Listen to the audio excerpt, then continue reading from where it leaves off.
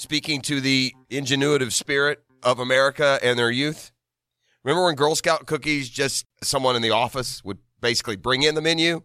You take home whatever you want.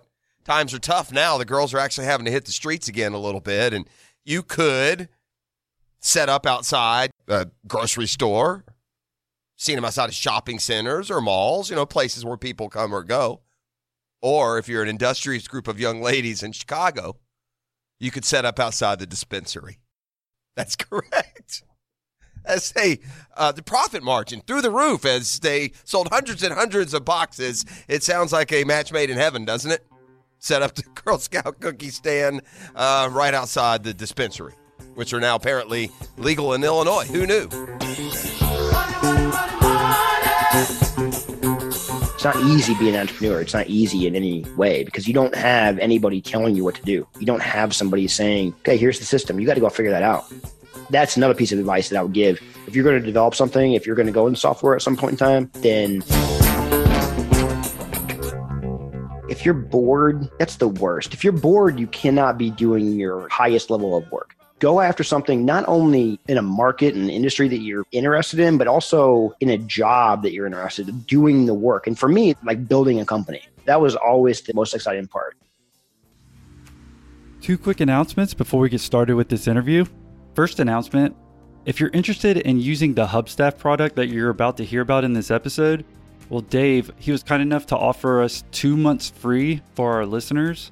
So after this episode, just go to hubstaff.com and enter the promo code YOLO, that's YOLO, for 2 months free. And our second announcement, I just want to give a shout out to our newest Patreon members. So thank you to Jim French, Dylan Chen, Ashanti Cook in Milwaukee, Wisconsin, and Tam Young in Chicago, Illinois. Well, speaking of Patreons, we just had our first group Patreon call. It actually went really well. See, our Patreon members had a chance to meet one another and ask me and my co-host any question about their business. We hit on several topics on our first call. Things like how one Patreon member could save over $100,000 on the creation and development of their mobile app. Plus, we talked about how to find, hire, and train your very first virtual assistant. And last but not least, we talked about how to stay motivated when you're in the first stages of your new business.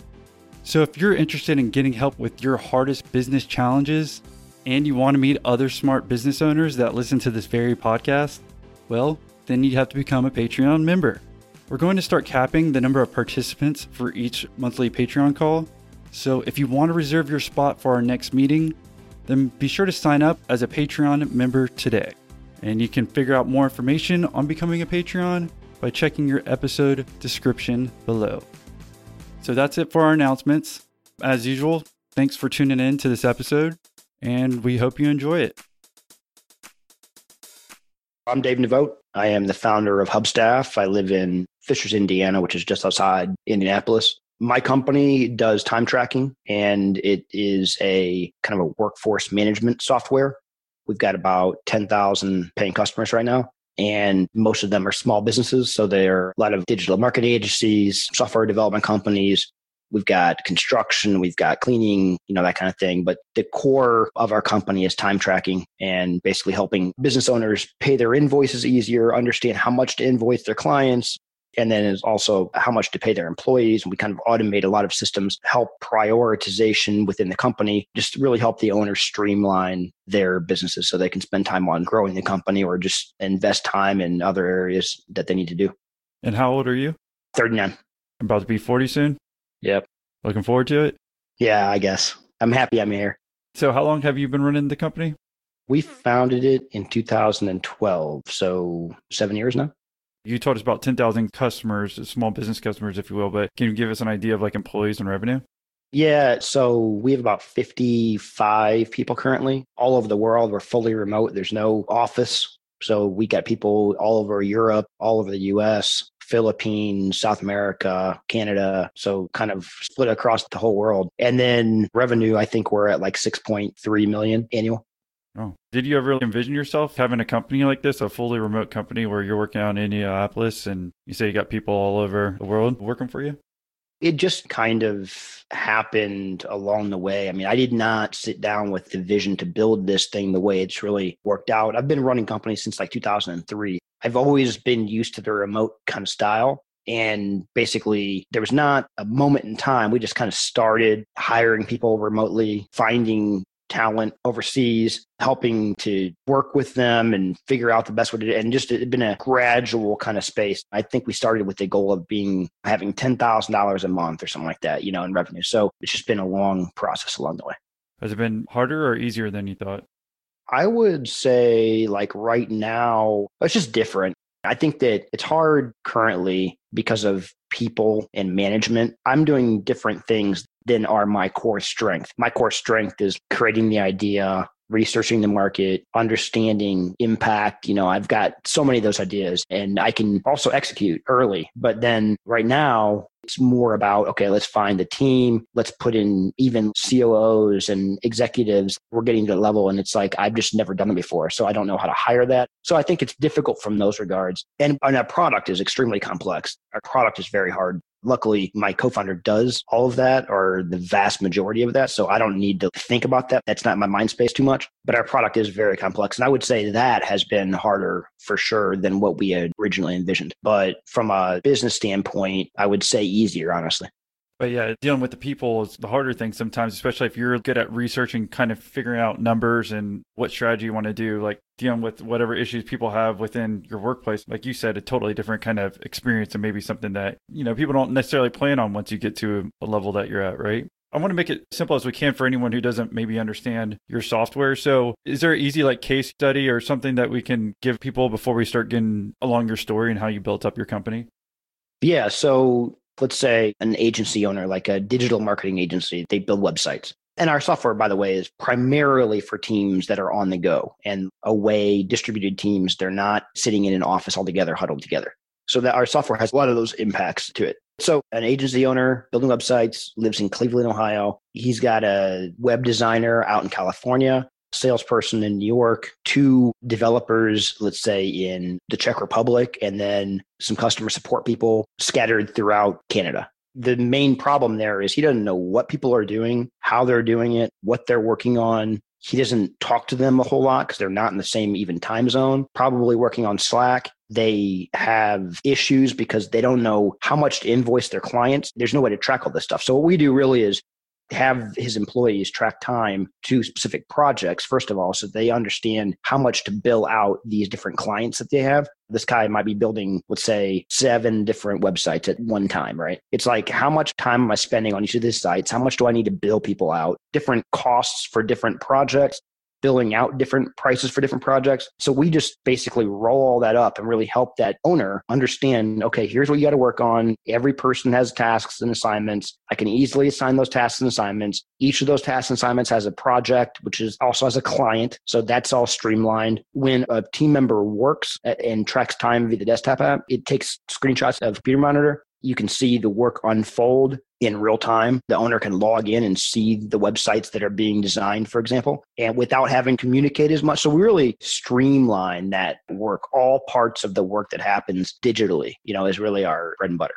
I would say that's even more of a complex example for maybe someone who doesn't even understand it. Because I've hired virtual assistants. I've talked about it a lot. So people don't even understand. It's like, let's just take it as me. Maybe I want to hire a college kid to put data entry in who works in Gainesville, Florida, because they're at UF. I'm in Jacksonville, Florida. And I'm like, hey, I'll pay you $10 an hour. And then I can use a screenshot software that you have and make sure they're actually working during those hours. And then let's just say they do 20 hours, then that's just one job, right? But if I'm giving them multiple jobs, that's where your stuff even helps more. But if you just want to think it as simple as possible, this thing makes sure that people are actually working on the things they're working on and getting these things done and giving you allocations of time.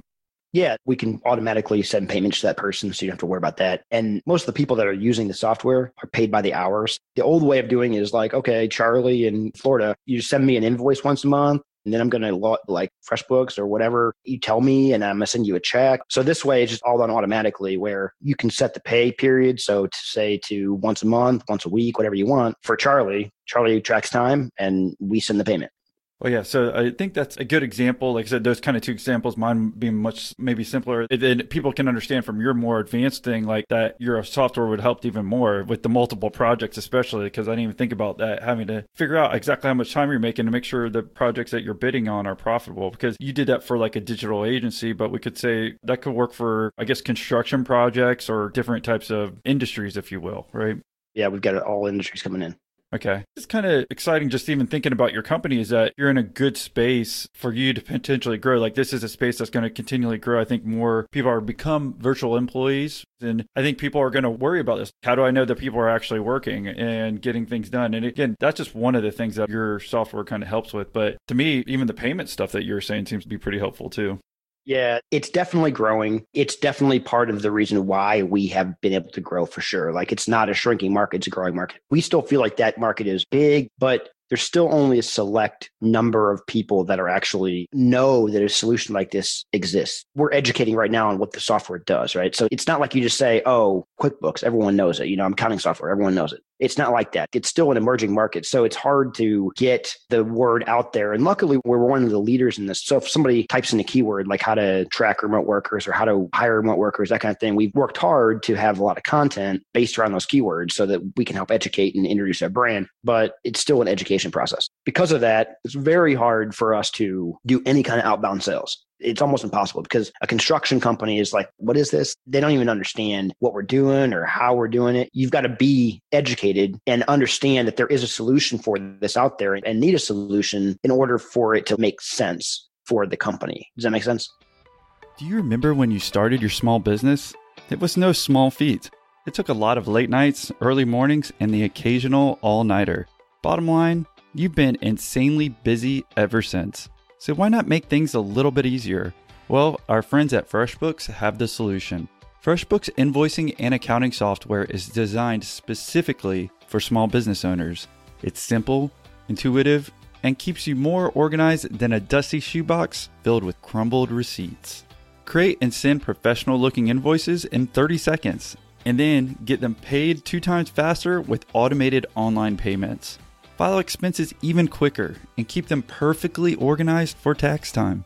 And the best part, FreshBooks grows alongside your business, so you'll always have the tools you need when you need them, without ever having to learn the ins and outs of accounting. So join the 24 million people who've used FreshBooks. Try it free for 30 days, no catch and no credit card required. Go to freshbooks.com/MI and enter Millionaire Interviews in the How Did You Hear About Us section to get started. That's freshbooks.com/MI. And for more information about FreshBooks, you can go check out episode 141 where I interviewed the founder, Mike McDermott. Here's something a lot of listeners would be interested in. Orgain's Grant for Greater Good. Orgain is giving away $150,000 in grant money. So if you're a startup business working in nutrition or promoting a healthy lifestyle, then listen up. If you're like me, you know how challenging it is to start your own business. So having the right support and more money to work with can only help. That's where Orgain comes in. See, Orgain is a brand that makes convenient and clean nutrition products. It was founded by Dr. Andrew Abraham, who has a great story. Basically, he developed an original nutritional shake during his fight to beat cancer in teens to help nourish himself. Andrew realized he wanted to share his recipe with the world, so he quit his job as a doctor and founded Orgain. Andrew knows from firsthand experience that people are changing the world one idea at a time, but oftentimes these ideas don't have the financial support to get off the ground, and now he wants to pay it forward. Orgain will choose 3 deserving startups and grant them $50,000 each to help take their businesses to the next level. So, to apply for the program, your startup needs to be 2 years or older and in the business of promoting healthy, vibrant lives, either through nutrition, active lifestyles, or mindfulness. So the application period ends March 20th. So if you think you're a good fit, please visit orgain.com/grants today to learn more. Yeah, no, I definitely agree. I guess I was just pointing out that you're in a market that's growing, and I think that's important for anyone who's listening is to make sure that you are in a market that has the potential to grow, because I don't think we've even reached the beginning of what you could have. Because it's the same thing, I try not to relate my story as much, but it's the same thing with kind of podcasting. It's like not a lot of people know about podcasting yet, but a lot more people have learned, right? So it's much harder for me to go to my grandparents and get them to subscribe to my podcast versus a younger demographic who understands what podcasts are. For sure. Same thing with you. I've hired people off different sites, like Upwork was an example, and they do something similar, but they become more of a pain in the butt where your stuff kind of does the same thing. And so I understand this. So it's very easy for me to understand. Exactly. But somebody else, it's much harder for them to explain. But I think over time, both of our markets, kind of just those industries will grow. It's not like you're in the paper market or like I'm doing FM/AM radio where that's going to eventually die. Those are the markets you don't want to be in, the trends that are going in that way. Yep, for sure. All right. So yeah, I think we got a good understanding kind of your business and good overview. Do you want to kind of reel it back to when you graduated school and tell us about your story of how you created Hubstaff here? Yeah, sure. So basically, I went to college. Making sure you took a while to say that. Yeah, no, I mean, graduated in 2002. I was going to say like IU, but people probably don't know. Indiana University. Yeah. But basically, graduated in 2002, went to work at a big company, Abbott Labs up in Chicago, was commuting an hour and a half every day. So my story is basically I was commuting an hour and a half each way every day, hated my job, came back home. I had a golf company at the time, e-commerce. So I was building this e-commerce business along the way when I got home. And so it was like 6 months just hammering down, doing it on the side, did not quit my job. And what was your job? Went over that quickly. I was in finance, a lot of planning, a lot of like corporate planning, that kind of thing. Excel stuff? Yes, exactly. Almost all Excel. And so basically I would get home, do that, build this golf company up. And the company just right place, the right time, just kind of took off. Like it was me in a studio apartment building this thing up. It just took off. It was basically ebooks, DVDs, training aids, that kind of thing. It was in golf instruction. It wasn't golf like clubs. So it wasn't like drop shipping anything or that kind of thing. 1 second. I'm going to slow you down because I can tell you talk fast, especially just at the beginning, because people can relate to hating a job and driving an hour and a half, right? Oh, for sure. Did you have a passion for golf? Yeah, I had a passion for golf. And the main thing for me was I did not feel, for anybody listening, trying to think to themselves like, hey, you want to jump in this thing or not? I would advise a few things. Basically, if you're bored, that's the worst. If you're bored, you cannot be doing your highest level of work. Go after something not only in a market and industry that you're interested in, but also in a job that you're interested in, doing the work. And for me, like building a company, that was always the most exciting part. So it's not that way for everybody. If you're in finance and you really like marketing, just find a company to let you work. It doesn't matter what your degree was in. I know very few people that actually use the degrees that they actually got in college. And so go after what's exciting to you. Now, I will say with that being said, also, yes, I had a passion for golf at the time.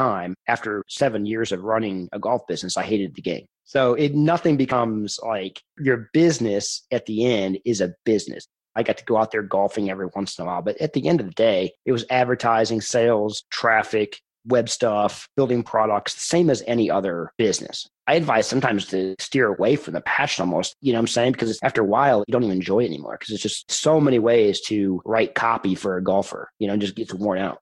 Yeah, I definitely understand that. But you need something that gets you going, I guess, initially too. Having that viewpoint of if you're trying to sell cooking products and you don't like to cook, you want to be doing that in the beginning. So you started off with just learning via YouTube or what to build this stuff on the side? I bought a course for $1,000. Actually, my dad bought me a course. It might have been $500. It was expensive at the time. It was like, okay, he made me promise, if I buy you this course, are you going to invest the time and implement it? Because he heard me bitch about how I didn't like this job and he knew I wasn't happy. So he's like, hey, I'll buy you this course if you promise to implement it. So I implemented it and just took off. Do you remember the name of the course? Yeah, it was Terry Dean's Internet Marketing Success or something like that. It was all about internet marketing, like picking a niche. And this is back in 2003 when internet marketing was new. Right. It wasn't your background or skill set. So I think finding a course or something simple to kind of get the wheels going is a good thing. Unfortunately, there's a lot of bullshit courses now that I think like entrepreneurship ones that cost thousands of dollars that I'd be very, very weary of. But it's like basic stuff that can get the momentum going. I think is important. Yeah, this was a really good one because it was tactical. It like told me, okay, hey, go to this website and do this. When you go to the site and you do that thing, do it this way. So it was like step by step how to do this. Right. So you didn't have to just envision your goals and sing Kumbayas and it come together. Right. No. And it did teach me that there was copywriting training in there. It was pretty comprehensive. So you build this up on the side. How long did it take you to start making money with your e-commerce golf business?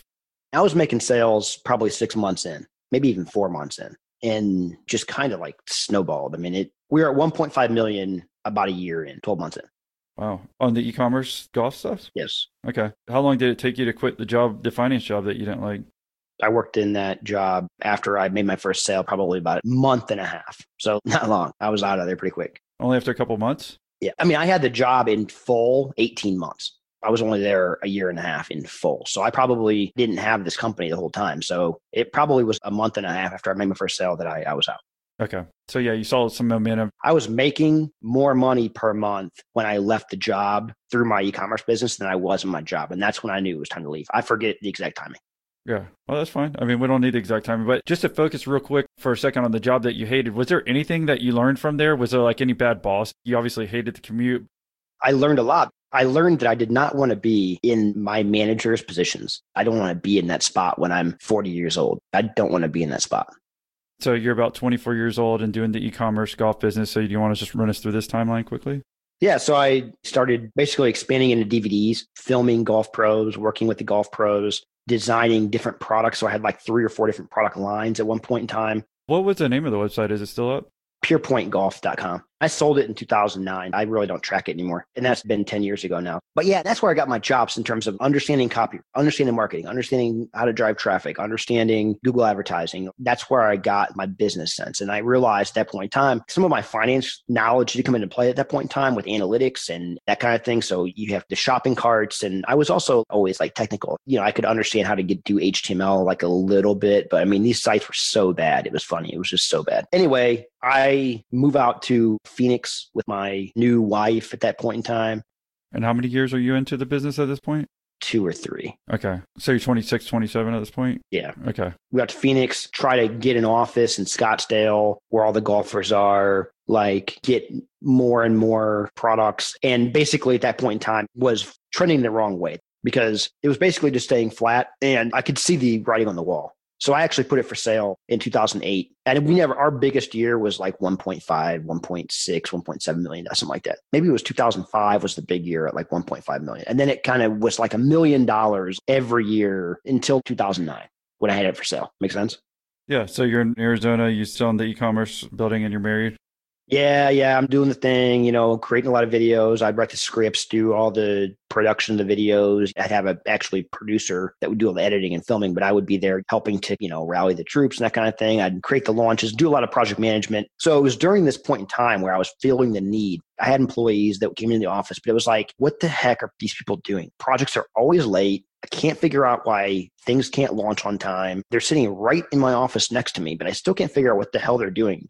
They're sitting there doing their work. I can't figure out why I can't get this to roll out faster and run smoother. That was really stressing me out. So during that point in time, we would hire some remote developers. So I was in this kind of phase where I was small business. There's got to be a solution to figure this out. So that's when my mind started thinking about software like this, just to put it in perspective in like 2009 timeframe, 2008 actually. Couldn't find anything that wasn't totally buggy and would work for what I was looking for. Make a long story short, ended up selling the golf company cheap, sold it for like $500,000. I ended up getting half of that. Bought into a software company because software at this point in time, and this is a good lesson too, like I knew what I wanted to do was software because it was recurring revenue. It was like one product that I could resell several times because I had just gotten done with the golf e-commerce stuff. And I was like, I can sell one to one customer and then maybe that customer might buy again, but it's hard to get that customer to buy again. I want a product that I can sell one time to the customer. They pay me every month. So I started a subscription model within the golf business. And that really was saving the day because it was a membership site, charged $14 a month. And that really was my first taste of recurring revenue. And so that got me thinking about software. And software was kind of a rage back then, starting a little software company and that kind of thing. So anyway, sold the company, bought in with some investors to run a software company in the SEO space. What's the SEO space? So it was like a search engine product. It was like SEO services wrapped up in software. So it was helping digital marketing agencies and affiliate websites and whatever basically get links. And I started to run that company as a CEO. And basically, that's when I learned software. So I knew I took that job. I was paid a salary as a CEO. I had to buy into the software. So I was part owner. I think I owned like 18% of it. But I worked there for about 3 years and really started to run a software company. And I'm glad I did that. What was the name of the company? Linkvana. Linkvana. Okay. My role there was to create the software. Not to code the software, but to make sure that the software was being developed correctly. We basically did a lot of SEO strategies for different people. It was like outsourced SEO, really. Our main product was a lot of writing content. Sometimes we would place those links for them, and then other times, basically, they would buy the content and put it on their blog. So that's what the main source of revenue was from it. Doesn't sound complex, but it's like there was a pretty complex software behind it. Long story short, I learned how to run a software company in that experience, which was my goal all along. Let's take a period of time here in my life, learn from my other investors that I bought into the company with, and also learn how to run a software company because I want to be in software and get paid along the way. So that was my decision. And it would be interesting, just I think all in all, to go do that. So I did that. We were all remote. I started thinking more and more about creating a software like this, like Hubstaff. And I think that company was like max like 2.5. Now, it wasn't very high. It was like $2.5 million. But it was good, but the profit margins were pretty low because, like I said, it was content. We were writing the content, had to pay the writers. And then basically the margins weren't that high on that. Also sold that company and started Hubstaff, probably 2012. Okay. So you sold that in 2012. Basically, you're at this SEO company, if you will, for 3 years or so after you had sold your golf company. And then why did you really want to get out of it then? Google was changing their rules every other day. And basically, it's like, okay, this is not the long-term business to be in. Part of the thing that you said, it's not a big business, but 2.5 million is a lot if you're just looking at the revenue number. But like you said, the profits were low because you had to write everything. And then this kind of makes sense. If it's hard to track what everyone's doing and you need to track by the hour to see how much profit you can make, I guess it makes sense why you're saying you eventually kind of made Hubstaff. Yeah. And also I owned 18% of it. I'm an owner. Like I wanted to own. 18% wasn't extremely motivating for me. Yeah. You were in Phoenix this whole time? I actually moved back to Indiana when I started. So I moved back to Indiana about 2009. Okay, so after you sold the golf company, you moved back to Indiana, and then that's when you bought into this SEO company? Yep. Okay, and did that for 3 years, it sounds like, till 2012? Yep. Yeah, going back to the golf thing, was part of the issue, too, of the sales plateauing, was that have anything to do with the recession, too? It might have, for sure might have. That definitely was an impact item. It had more to do with competitors coming in. I was like first guy on the block in that business, right? And all of a sudden competitors come in. It had a lot to do with AdWords prices raising on advertising. So when I started the business, I was buying clicks for a nickel and 5 cents. And when I left, it was $1. So that's an advertising increase by whatever, 20 times, right? It was like a lot different. When I started the business, my demographic was mostly older males, right? They go golfing. They have time to actually golf. I mean, these people in 2003, they actually thought that I was writing personally to them. They didn't understand the concept of like a software sending an email to them. You see what I'm saying? So they thought I was their personal golf coach. So of course, conversion rates are really high, right? Because they think they're buying from a personal golf coach. All that changed in that time frame from 2003 to 2009. Now they're getting several different emails. Now they don't have 3 golf coaches. They don't have any personal golf coaches. So it's like the perfect storm of advertising prices increasing and conversion rates decreasing. And then from there, you said you sold the company and that you made like $250,000 from it or so? Yes. I mean, after you even sold that, did you feel successful? I was happy to get the money in the bank account. I was happy to get rid of the company. Right. And then you just took that money and basically put it into this new SEO company that you bought into in Indiana? I didn't buy, I think I paid like $75,000 for that. Okay. We paid as a whole with all the other investors, I think like $500,000. But me personally, my share of that was like 75 out of that 450. Okay. Well, yeah, I'm just trying to understand the flow of money, how you're feeling age-wise and everything going into it. Yeah. And I was making good money all along having the golf company. I was making pretty good money. I was happy all along, but it's still, I felt like a lot of work for the income. So, I mean, were you talking like a couple $100K personal? I was making probably, when I ran the golf company, there was several years where it was like 500,000. The more common between like 2007 to 2009 was more like probably 135, 140. Yeah, I could see too how that would be frustrating if you made so much more personally, even in those years. You're like, okay, why do I want to keep doing this? And honestly, I can see what you're saying when we talked about earlier about your passion driving down for golf. If you're like all in with shooting the videos and everything like that, it's not like you're just selling the product online and seeing it a few times a day. Exactly. So yeah, jumping back into your story, you're back in Indianapolis, and then you sell your shares of the company in 2012 of this SEO company? We sold that whole thing, I think, for like $250,000. So I ended up getting whatever. I think I made $120,000 annually via salary to run the company. And then also any dividends on top of that. I've always been in companies that focus on paying out dividends. If you pay out $50,000 in dividends, I was getting an extra like 8 or whatever that the math works out to be. I think between 8 and 12 monthly. And then I will say there was years where I didn't make anything. Right around the time where I was starting Hubstaff in 2012, my wife's a realtor, luckily, and she's making income. But I mean, there was years, be prepared to make zero at points in time. So yeah, you were always good about saving up your money? Yes, exactly. And also having very low debt. So not only have some savings to bank on, but then I was not living an extreme lifestyle. I live in Indiana for a reason, partially because my family's here and it's my home and that kind of thing, but also because price of living is so cheap. We had paid off cars that was probably $18,000 car, that kind of thing. You know what I'm saying? It's not like I'm driving a Lamborghini or anything. Yeah, that's why I try to distinguish our podcast from some others actually talking about these things. Yeah, right. I could see a lot of people, you being younger, it seems like you're about 32 when you actually sold the SEO company, but it seems like there were a lot of successes, but you were smart about saving up your money and not just going to spend it in on everything. I've got kids at this point in time and money goes fast. Yes, I've always made decent money. And for a 22-year-old or 23 or 24 to make good money, that got me ahead of the game. Also, I've lost money doing hard money loans. So things went bad as well all during that time. I made bad decisions with businesses that I've started and lost everything, but I was pretty smart about it. And I did have savings in the bank. We had our 401ks, but there was years where I didn't make a dime. And luckily, Christine, my wife, was, making $70,000 where that was our mortgage payment.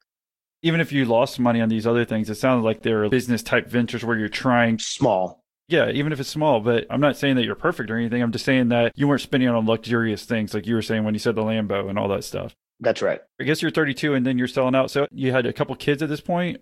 Yeah, I had Sam was born in 2010 and Ethan in 2012. Okay. So you got 2 boys and is it still just 2? Yep. Okay. So why don't you walk us through the thinking into Hubstaff as you sold the SEO company? Yeah. So, the main thing was through that other software, people would log in maybe twice a month, that kind of thing. Low usage. Churn was high, which churn means basically people would start a subscription and then stop it and start and stop at a higher rate. So basically, the main thing was I wanted a company that was of value to my customers. And I looked at the other company as being kind of like not of value because they weren't using it. I wanted something where they're actually going to use it in their daily lives. But I can definitely see where the SEO company, if I was a user and I got my own website where I wouldn't log in as much, right? It's kind of not a required thing. But now if we're looking forward to what your company does, that's something that you almost have to, and that's an integral part of their company. Right. And that's what I was looking for. I was looking for a value play. Now, that being said, like our software right now is cheap. It's not expensive. It's $5 or it's right now it's $7 a month per user. So it's not expensive software, but we are a volume kind of play in software. So it's $7 a user per month. So if you have 7 people, it's $49 a month. So it's pretty cheap. It's even cheaper when you consider the fact that your people use it every single day, all day. But that's just the price of the market. I just can't charge a lot more than that when competitors are charging a lot less than that. Right. So you just can't do that. But the point was, I knew that there was a need for software to help business owners keep track of their people on a day in, day out basis and help that business owner get feedback automatically from what's happening in the employees' daily lives because they cannot tell that when they are thousands of miles apart. So that was the crux of it. Did you start thinking about this? I know you said you're having these issues even sound like with the golf company, but mainly the SEO company before you left SEO company and sold your part or you all sold it. Did you already have Hubstaff fully in mind, like ready to go, or did you take some time off? No, I had it fully in mind. So yeah, you were ready to go right after you sold the other thing? It was basically go into this. We started to build it. We launched it free. And this thing it's complex software. It takes a while to build up. And this was the time when I'm making zero, by the way. They had no income. So we worked on it for about a year, launched it for free. So it took a year before you even started getting customers, right? You're saying that. Yeah. And when you said you weren't making money, you were losing a lot of money, I imagine, because you're actually putting money into the business and not getting any revenue. Yeah, well, we didn't actually put money in, luckily. We started it with $27,000 each, and my partner and I. That's a specific number. Was there a reason? I don't know. It is. I don't know why we did it that way. It was just, I think we needed a certain amount of money and this is a number. So anyway, it's been bootstrapped and cash flow positive since that day. So we spent money. We were working on it very, very slowly. It wasn't like we went and hired like 3 people and said, let's work on this right now and get it done in 3 months and then go make money and charge for it. Everyone else had full-time jobs when they were building this. So I could only get so much hours from them to actually build the product up. And I was working on the marketing at that point in time. Like I was working on the marketing and copy and the web pages and the traffic and the AdWords and that kind of thing. And we were spending maybe $1,500 on AdWords per month to get in traffic. And then it just started, I was writing the articles because that's free, putting the blogs up, working on the design and all that. I was doing all of that work. Okay. And so you had said you had a co-founder too, because I might cut in more here just because these are the interesting parts to me, at least starting your first real business where you want to be the main dude. So your plan was just for that year to do these blog posts, whatever, to get the marketing in. And your co-founder, you said he had a full-time job still? Yes. Okay. And so he was doing all the technical stuff, basically?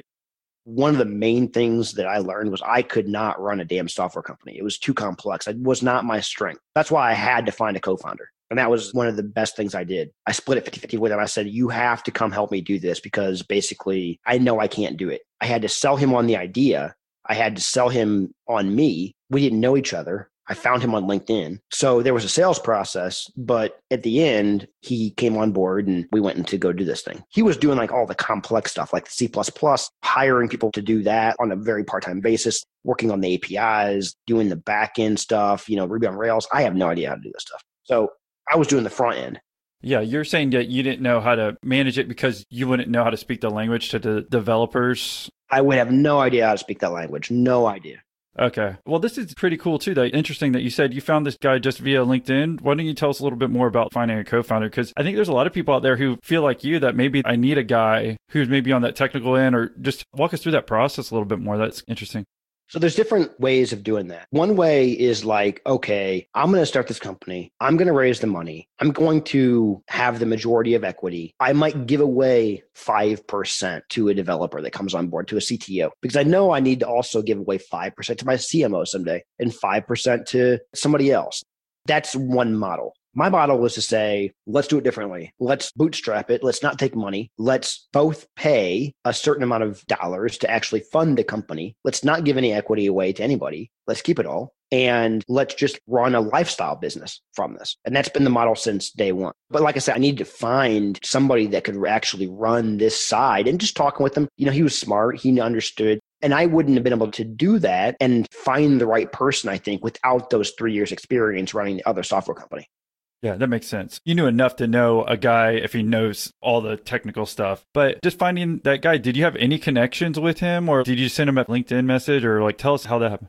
Yeah, I sent him a LinkedIn message. There's actually a big blog post about it. I published his answers and everything. It was a sales process. I introduced myself. I said, hey, I've got this idea. He gets ideas from people left and right, even at the time. I was a little bit different because I already had some market research done. I tried to white label a product in this space, and I had some customers actually paying me money. So that was what got his attention over just, hey, I've got this great idea. Here we go. I actually had previously 2 businesses that were in the multi-millions of dollars. I had paying customers for a product similar to this. I had the idea fleshed out, that kind of thing, right? So I had to talk him into it, but I had some meat to my stories.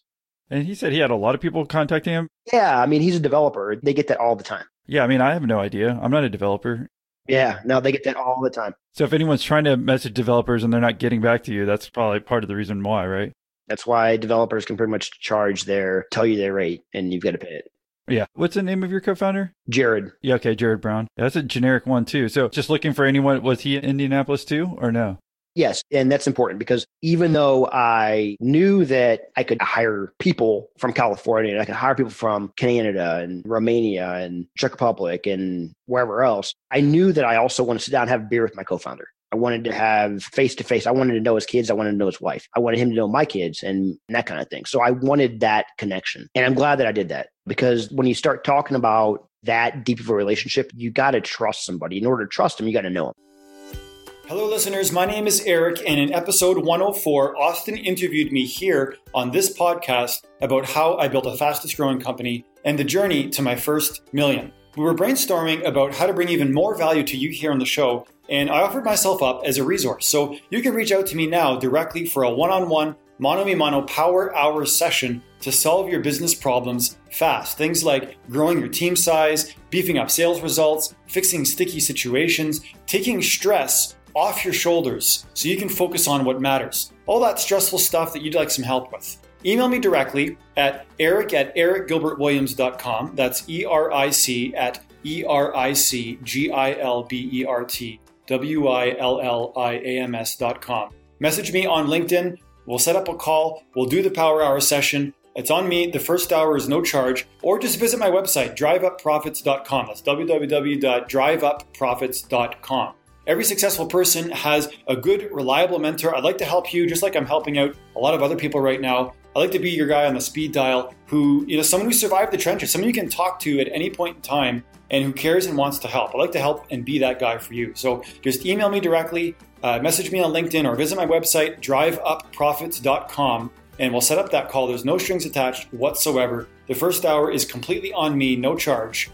Reach out, let's do the call, and now back to the show. Yeah, I mean, basically with your software, you can obviously hire people anywhere. But for the founder, like if y'all have really issues, this is probably the one thing you need to make sure that someone's near you, especially during the process of you finding somebody. You're not just going to offer someone $26,000. Maybe you just meet them once and then they live in California and you're in Indianapolis. If you're right there, then y'all get to know each other more and feel more comfortable. So you spend about a year developing the software, and it sounds like you're trying to do the marketing. Yeah. And we launched it for free. We got users in, we got feedback from them. What do they like? What do they don't like? And it just kind of took off, in terms of users. I think there was a point where we had like 1,000, or I don't know what the number was. It was in the high hundreds, organizations or companies using the software. Was that within the first year, you would say? It's really your second year, but your first year of really launching. Yeah, but that was all free. We didn't know what was going to happen when we released it for paid. Did you really think it would take a year to develop the software? No, I had no idea.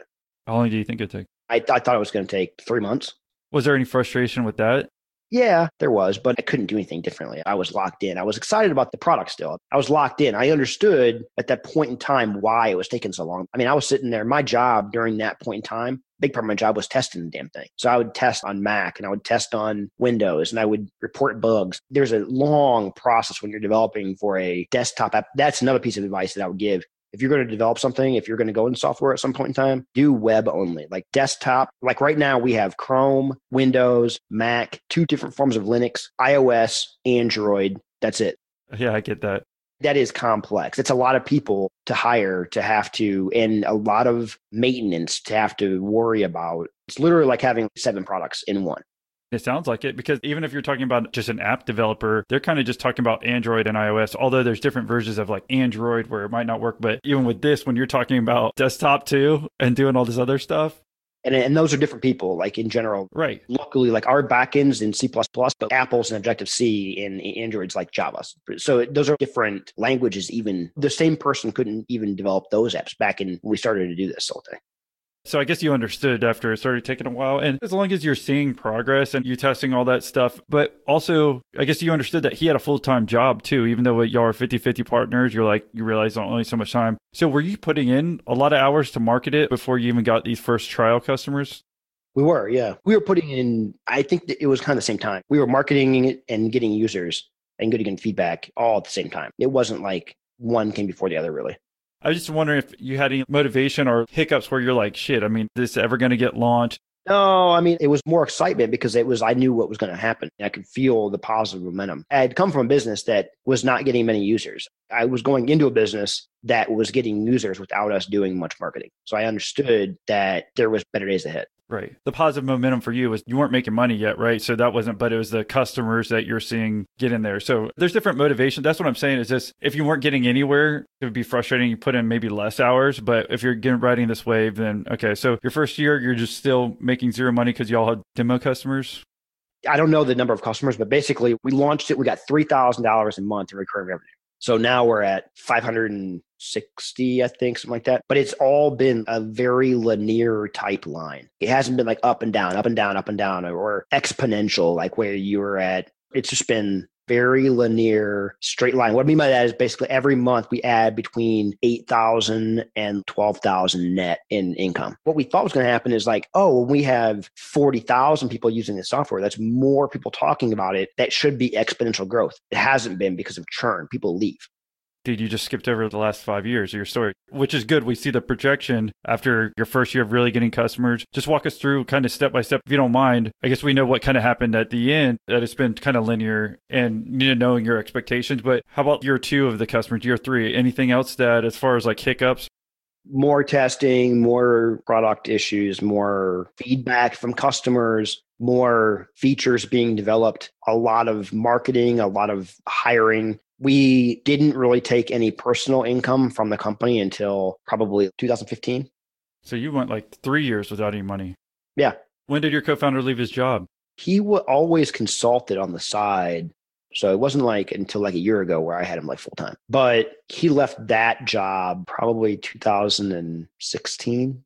So maybe 2 or 3 years into the business. Which I was fine with. The dude is a super hard worker. So basically, it wasn't like he was coming in not thinking about the software. He was excited too. He was super excited about it. It wasn't like he wasn't coming home at night. He would work from different hours. I like to stop and spend time with my family and chill out. He would spend time with his family, also his young family, but then he would kind of get back on and do a lot of work at night. And that's kind of like his PowerPoint. And then he just does that. And we communicating or working or texting or that kind of thing. Right. I mean, there's plenty of people who spend, God knows how much time on social media and Netflix and stuff. And you're saying that heads down, power through. Right. Yeah. Just because he had this other job and it took some time away, but obviously, as long as you're communicating with your co-founder and kind of understanding that, that's why I was making sure that we didn't have any like co-founder issues with that or anything else that we could learn. So it just ended up being steady growth for about 6 years. It sounded like, if that brings us up today, right? Yeah, and it's been along the way for me being quote unquote the CEO. It's just been a lot of product development. Like, where do we want to go with this thing? What's the best path to go? Because I mean, honestly, we're not really operating. The remote space is good, but we're also trying to get a little more general to branch out to actually serve customers that have people in an office space and are together like on a daily basis. So we're not only in that remote space anymore. So what do you mean by that for someone who's together? Is it a different product line or something? No, it's not a different product line. It's just like, for example, we're integrating with ADP, W-2 employee ADP. So it's like, okay, we're looking and saying, well, a customer that is more sitting in the same office day in, day out, could be a manufacturing plant, could be a restaurant, whatever. They are not using PayPal to pay their people. They're using ADP. They're using Paychex, right? That kind of things. I don't even know what ADP is, honestly. ADP is one of the biggest payroll companies, like W-2 payroll companies. Okay. And so you're integrating with them. Couldn't they just use Hubstaff and then be automatically integrated? Or no? That's the only thing I'm confused by.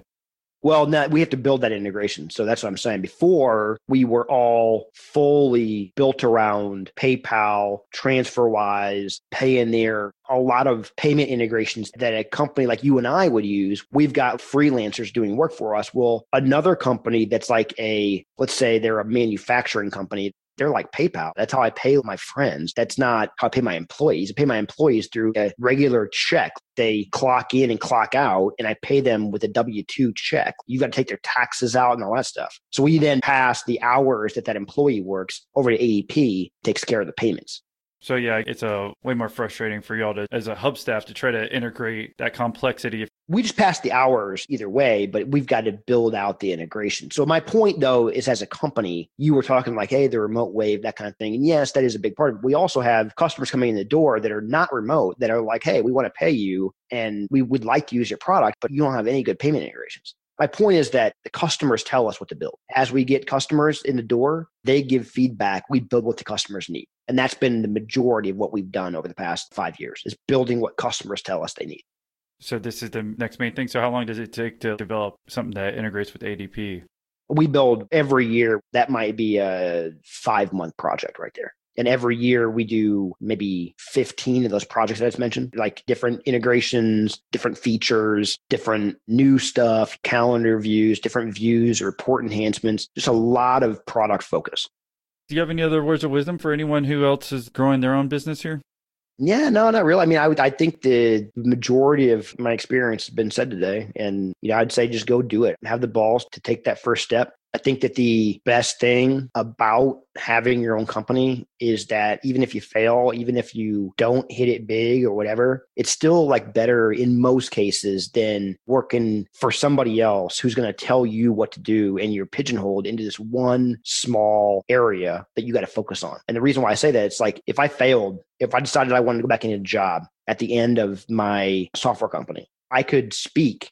Usually I would be talking with wanting to go work with a small company. I'd be interviewing with the founder of the company. I could speak their language at that point in time. I could talk to them. They would understand somebody applying for a job. I had been through it several times now, you know what I'm saying? And so even having done that, you learn finance, you learn accounting, you learn the marketing aspects, you learn traffic, you learn conversions, you learn tools and all these different things. And it's like being able to go into an interview with that breadth of knowledge is really invaluable. So I've always gained a lot of confidence, actually, even though I had two companies that went up and then kind of failed. I still had confidence going in because I knew so many different things. So that makes sense. I mean, I guess the one thing I wanted to say was you're going to get value from doing your own thing, even if it's on the side of your current job. It's like you're going to learn things, apply to the job, move up faster, just learn a lot of stuff. And ultimately, what was the hardest thing of your whole story? Because honestly, I mean, looking back, I don't think anything was super devastating. No. Luckily, it was not. The hardest part was, I guess, just those few years being like, okay, well, I got to figure out something. I was at the point where I was like, okay, I'm going to have to go work for somebody because I need some income. So that's business-wise. Even personally, it seems like everything's been okay? Personally, luckily, my wife, her husband, or her dad was an entrepreneur. So she's always been very supportive of me. That's important. Got to have a support system in place. I think personally, just the core desire to go out and make your stuff happen and create new things. I mean, I just have that innately. So I think that it would be a lot harder for me if I didn't have that. And some people don't have that. It's not easy being an entrepreneur. It's not easy in any way because you don't have anybody telling you what to do. You don't have somebody saying, okay, here's the system. You got to go figure that out. And so figuring it out is the hard part. Every day, am I investing my time wisely? Every single day, it's like that. And then it's like, okay, now I'm paying money. I'm paying people to go implement my ideas. Is that the right move? You're wrong a lot. You're wrong a ton. And so you got to be able to deal with that failure. Do you ever feel lonely doing this? I do not, but that's because I'm a loner in the first place. Gotcha. All right. Well, thank you, Dave, for coming on here. If someone wanted to reach out and say thank you for doing the interview, what's the best way for them to reach you? Social is @Hubstaff, or my email is dave@hubstaff.com, and it's pretty easy. Well, thank you for joining us, Dave. All right, man. Thank you.